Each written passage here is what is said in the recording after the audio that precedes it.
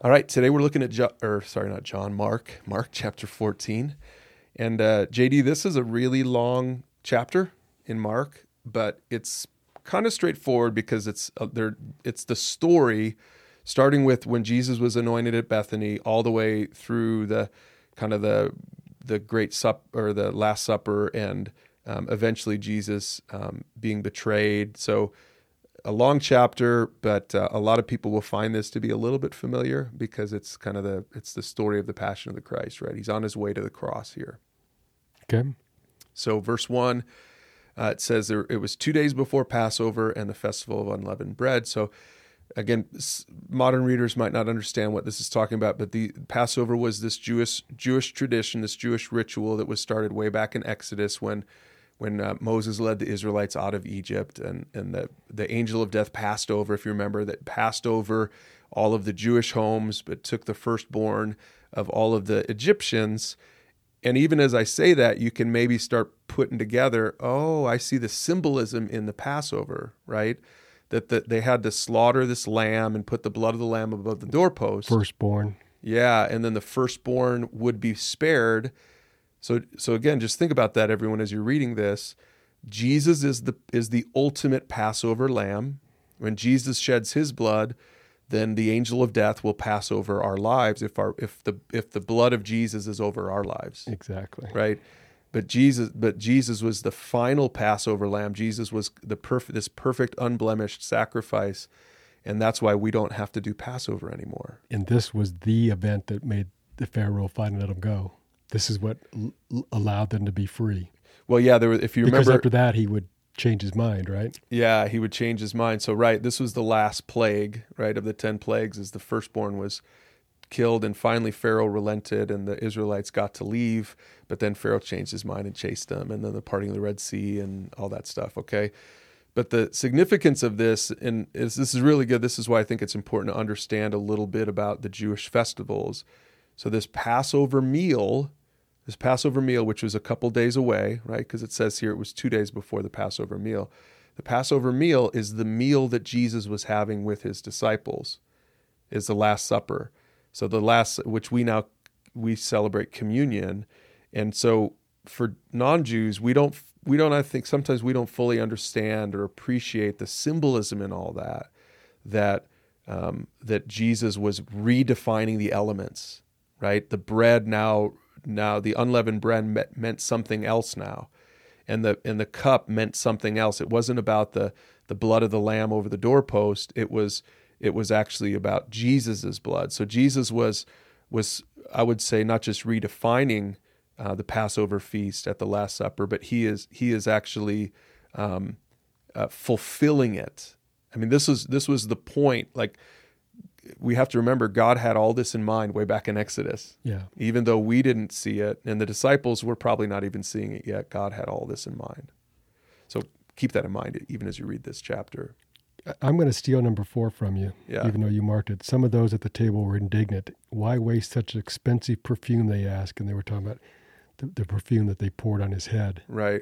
And I find this jumping out at me because I'm assuming the people there were the disciples. Mm-hmm. And these disciples have been walking with Jesus, and they know he's a pretty good straight shooter. Yeah. And yet they were indignant by what was being done, or he allowed, maybe. I don't know whether they're upset with him or her for pouring the perfume on him. Yeah. But I want to go, don't we act like that ourselves? Don't we sometimes get indignant at what God allows or does and not understand the full picture of what he's about?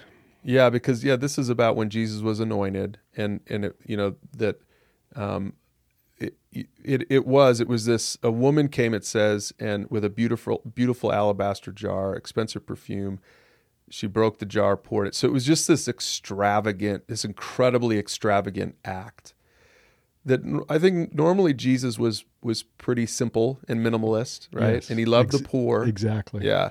And so I think Jesus just understood that this was part of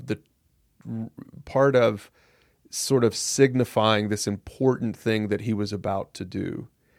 And I think what's interesting about this is it doesn't say who was indignant, but my guess is Judas was is indignant. Judas was that's what I was indignant. going to say, and yeah. Yeah, that he didn't really fully understand, and maybe this was part of, in his own mind, the justification for when he's going to betray Jesus, because Judas betrayed Jesus for money.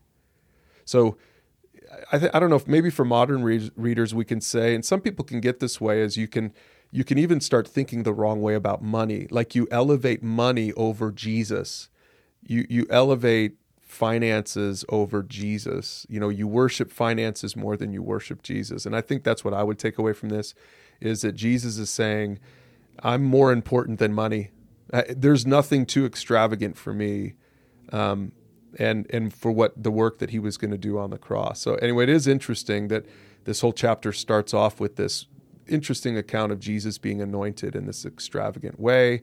And then the next little thing is that Judas Iscariot meets with the leading priests, and he arranges to betray Jesus. So again, that's why I think maybe those are connected. Judas was probably one of them at the table that day who was throwing a flag at Jesus. That's how I see it as a simple-minded person. But yeah, and then the next section, again, there's a lot to this, but now we get to the Last Supper, which we've already talked quite a bit about. And so verse 22, you marked it up and you said, Jesus took some bread and blessed it, he broke it, and he said, take this, for this is my body. And isn't there some Jewish symbology there about eating of the body and right, how offensive that might have been? Is that correct? Well, I think in this, that's true. That's like cannibalism. Right. But more than that, I think what was, it doesn't say the reaction of the disciples, but they were probably like, what is he saying? I don't understand this. And in retrospect, they could probably understand it.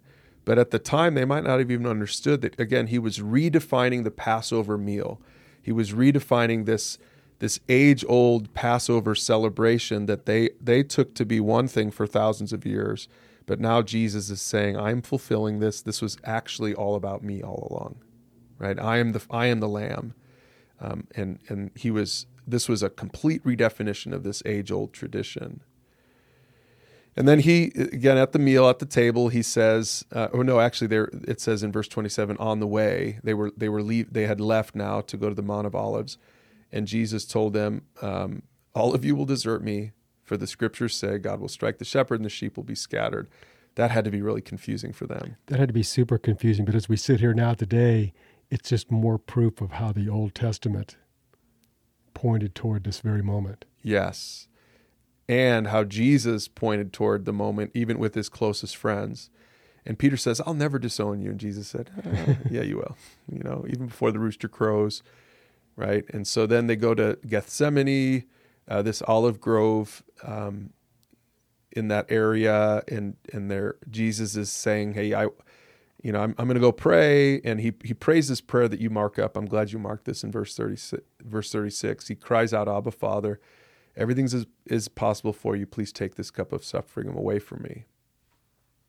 Yet I want your will to be done, not mine. Right. And there's an example of how we should probably pray as we ask for what we think is best. Right. Or really hope to be best. Mm-hmm. But at the end, we have to go, your will be done. Yeah, I think it's a great model for us, because some people feel like, is it selfish for me to pray something that I want? Well, apparently not, because Jesus didn't sin in praying this way. He says, ask for anything. Yeah. And so he does pray. He acknowledges God's sovereignty, the Father's sovereignty. He asks for this cup of suffering because he knew what it was going to be. And so for some people are like, this is like one of the most human moments of Jesus, I think, and it's encouraging to me that he didn't want to go through this, but he, at the end of the day, he said, your will, not mine. Yeah. Good model for prayer. So, as you read this, you're going to see that the disciples fell asleep on him. And so anyway, then we move to this section where he's betrayed by a kiss. Judas betrays him. And many of us know this part of the story, but a lot of people, JD, don't know this section in verse 51. Yeah, I highlighted it just because first time I'd noticed it, and it is kind of humorous. Mm-hmm. But it gives something to the story. It gives some authenticity to the story, where it said one young man following behind was clothed only in his long linen shirt. And when the mob tried to grab him, thinking he was part of the disciples, he slipped out of his shirt and ran naked away, or ran away naked. It's humorous, but I think it shows what the mob looked like. Mm-hmm. It explains why the disciples got scared, Mm-hmm. and how horrifying it must have been, and it wasn't just some priest coming up say, "Hey, Jesus, come with us." Yeah. It was a lot more. Yeah, and I think it is. I guess I've never really noticed that verse before. I've never preached on that one, but I'm going to someday make a sermon out of that because I think there must be something preachable in there. Okay, and then he stands before the council. And remember, as you're reading this, and again, this is a long chapter, but the council, he's standing before the Jewish council, so that the Jews are going to try him first. Just everyone needs to remember that. The Jews have to try him first.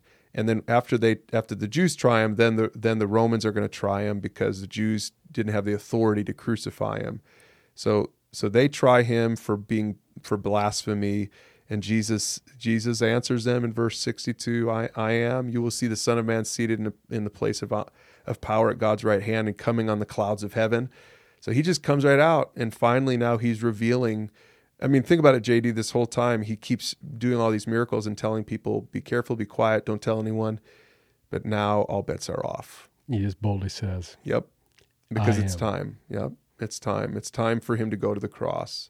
And so he does, and they say, he's guilty, he's blasphemous. How could he? Because basically he was claiming to be equal to God. I am is the name for God, Yahweh. And for those who get confused about who Jesus is and where he fits in the whole scheme, I think that pretty much sums it up right there. Yeah. And then the chapter ends with, Peter sort of outside in the courtyard, and he's being interrogated by some people. Hey, wait, aren't you a disciple? Nope. He just denies him 3 times, and then the rooster crows, and Peter breaks down and weeps. And so that's the end of this long chapter. It's a great chapter, though, as people read it, and we get ready for chapter 15 and 16, where Jesus goes to the cross.